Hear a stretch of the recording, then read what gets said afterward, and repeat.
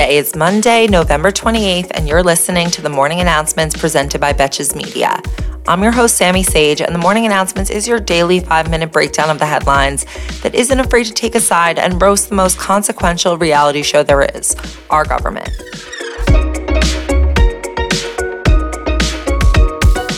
Even for a holiday weekend famous for controversial dinners, there was one dinner controversial enough to make national headlines.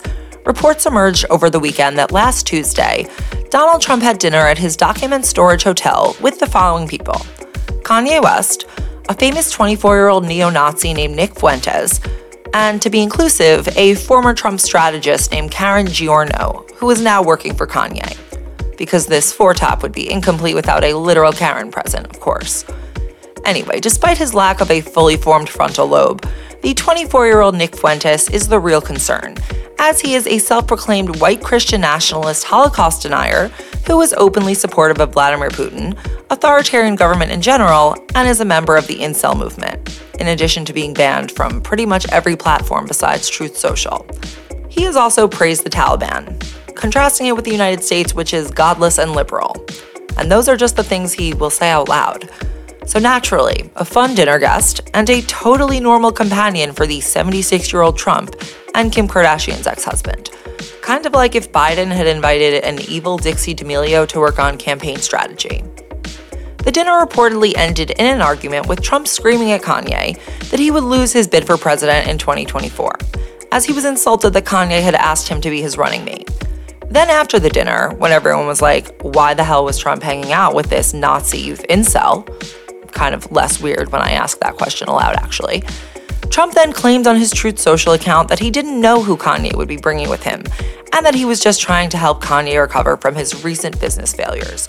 So everybody keep an eye out for Ye Steaks and a new Ye Tower in Moscow.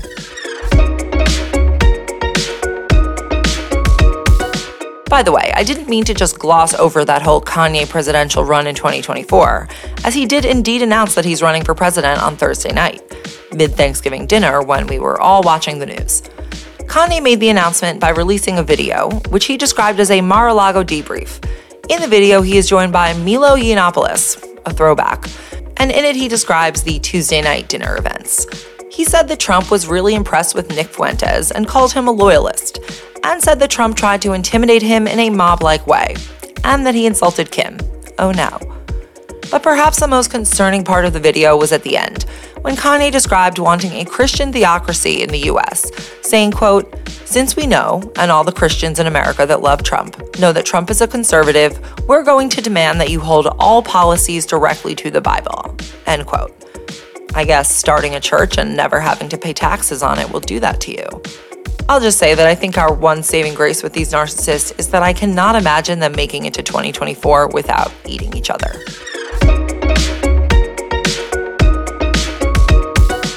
Early voting began this weekend in the Georgia Senate runoff race between Raphael Warnock and Herschel Walker.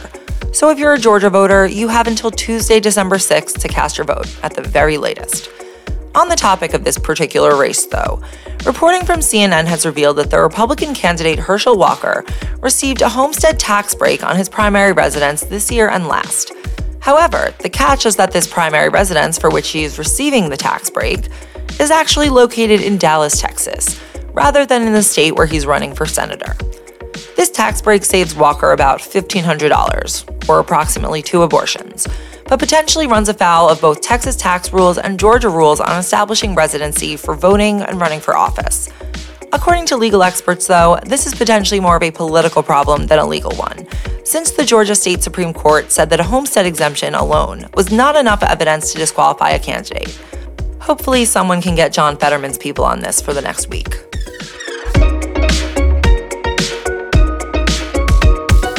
According to a report from the research center Media Matters, half of Twitter's top 100 advertisers appear to no longer be advertising on the platform.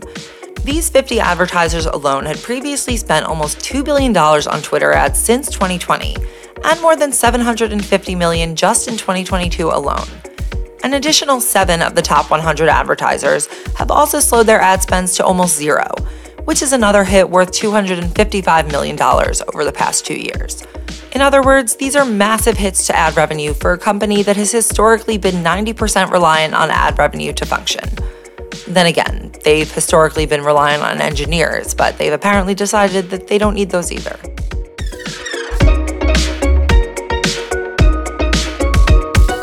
The Justice Department reportedly wants to question Mike Pence in their investigation into January 6th, and apparently Pence might actually be considering taking them up on the invitation, unlike what he did with the House January 6th committee, which was to ignore them.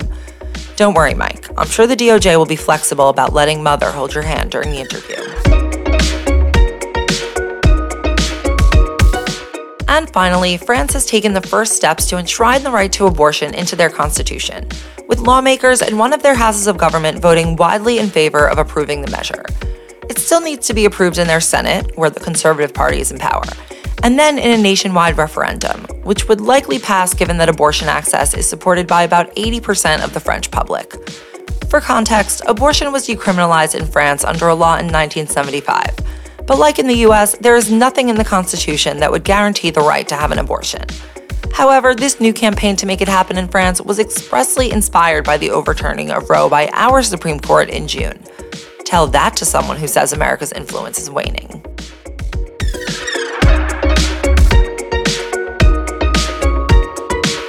Thank you for listening to the morning announcements. If you're a fan of the show, please consider leaving me a 5-star rating on Spotify and/or a review on Apple Podcasts. And of course, please share the show with your friends or on your Instagram story or TikTok. Your support has helped us grow so much and reach so many new listeners, and we are excited to keep it going. And of course, we are excited for you to be a part of that.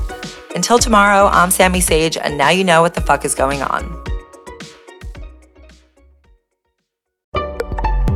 Betches.